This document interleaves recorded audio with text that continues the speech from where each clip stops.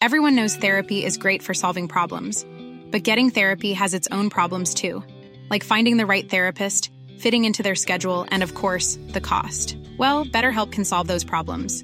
It's totally online and built around your schedule. It's surprisingly affordable too. Connect with a credentialed therapist by phone, video, or online chat, all from the comfort of your home. Visit BetterHelp.com to learn more and save 10% on your first month. That's BetterHelp, H-E-L-P. This episode is supported by Heinous, an Asian true crime podcast.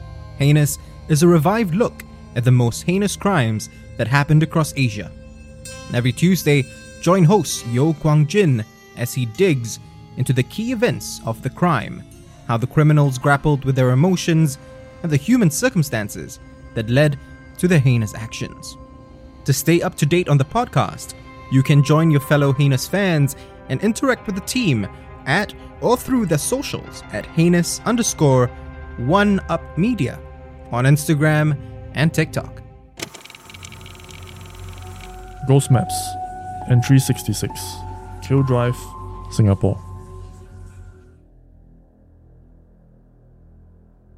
My name's John. I know the collector through a couple of friends.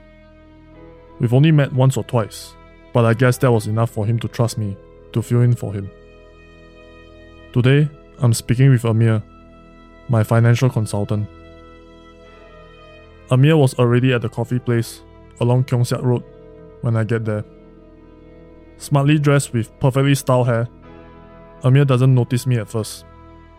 Just like every other time I've met up with him, he was staring at his tablet, lost in a spreadsheet or some reports. He jumps a little, then smiles as I pat him on the back and says, "Always damn garang are you?" He laughs and tells me, "What to do? Work never stops." We chat a little bit more before I shift the conversation to what we are really here for today. Something that has happened to Amir when he was 16. I place my phone on the table and turn on the voice recorder app. Amir finally put his tablet away, so I asked him to start from the beginning.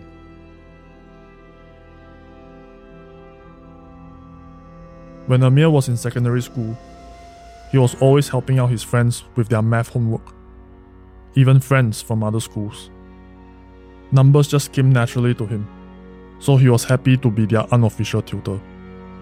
Of course, it didn't hurt those friends would pay for his time with rare Pokemon cards, emo CDs, or even an invitation to stay for dinner.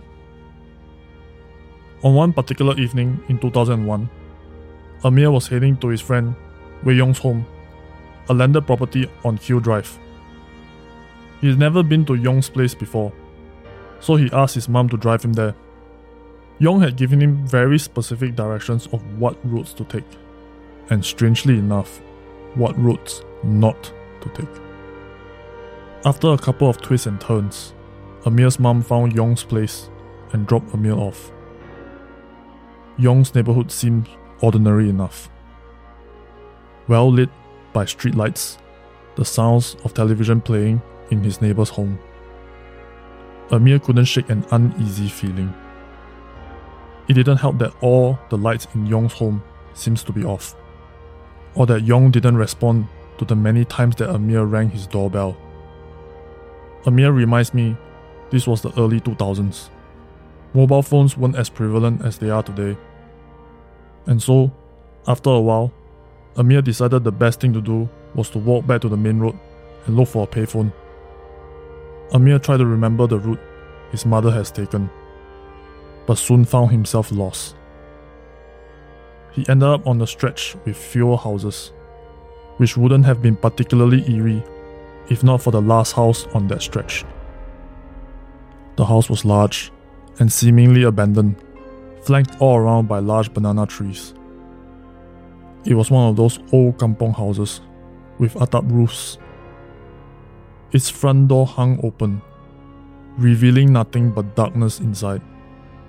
Amir only caught a quick glance but swore he saw something moving in there.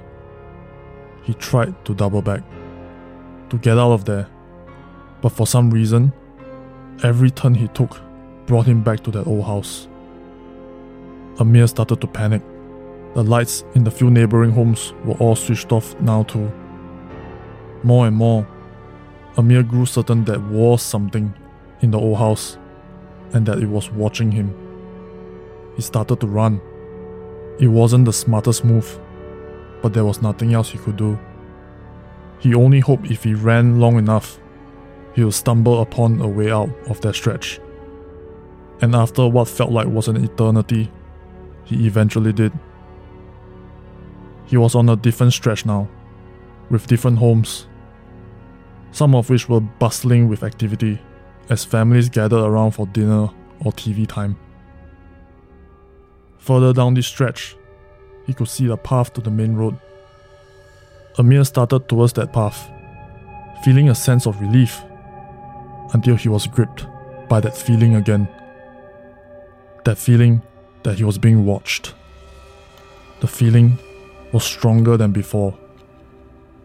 Amir was a shy kid, but shyness had its limits. He decided to ask one of those families if he could use their phone to call Yong. He turned around towards the liveliest sounding houses on the stretch, only to be greeted by a woman in white, standing right in front of him, with long black hair and no face. I asked Amir what he did. He tells me he did the only thing he could do. He fainted. Amir eventually woke up with a start. He was laying on a bare mattress in what looked like a cross between a bungalow and a temple. By his side was an elderly Chinese woman who assured him, in Malay, that he was safe. The woman, he soon learned, was a medium who lived where he had fainted. She had been watching that old kampong house for decades now. It had been abandoned many years before she had even moved into the area and passed from owner to owner. No one had been able to sell the land it sat on. Every time someone tried, something strange or tragic would occur. So, the house was just left there to rot, a dark spot in an otherwise friendly neighborhood. The old woman had spent the later part of her life protecting passerbys from the creature that lived within. She offered to escort Amir back to the main road via a route that she was sure was safe. On their way out, however, Amir passed by Yong's house again. This time though, all his lights were on. The television was blasting in their living room. Yong's grandmother was on the couch with his younger sister. His parents were chatting on the swing in the little garden next to their driveway. Yong's father greeted Amir as he stepped through the gates. Amir asked what time the family had returned home from wherever they were. Yong's father looked confused. "Amir," Yong's father said, "we've all been here since this afternoon."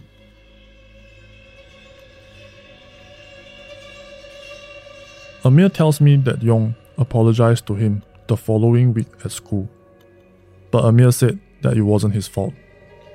Funnily enough though, Amir says that he met up with a client recently who had moved into that area. The client had invited Amir over for dinner. Amir, of course, very politely declined, but asked if he had seen an old lady patrolling around the neighborhood. Shocked, the client asked Amir how he knew about the Kepo auntie. Amir just smiled and asked the client if he could pass a message to her. "Tell her," he said, "that the boy who fainted just wants to say terima kasih again." This episode of Ghost Maps was guest narrated by me, John Wang from the Longkang Kiddies. If you want to discover more of Southeast Asia's other side, subscribe now and follow us on social media.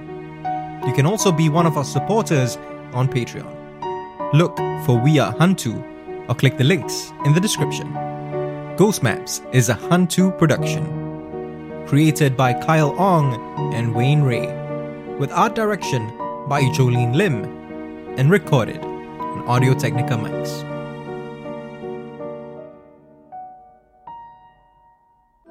Well, this has been John Wang, the most handsome narrator from the Longkang Kiddies. You can find us on Facebook, Instagram, SoundCloud, and Spotify. Thank you very much for listening. I shall see you next time.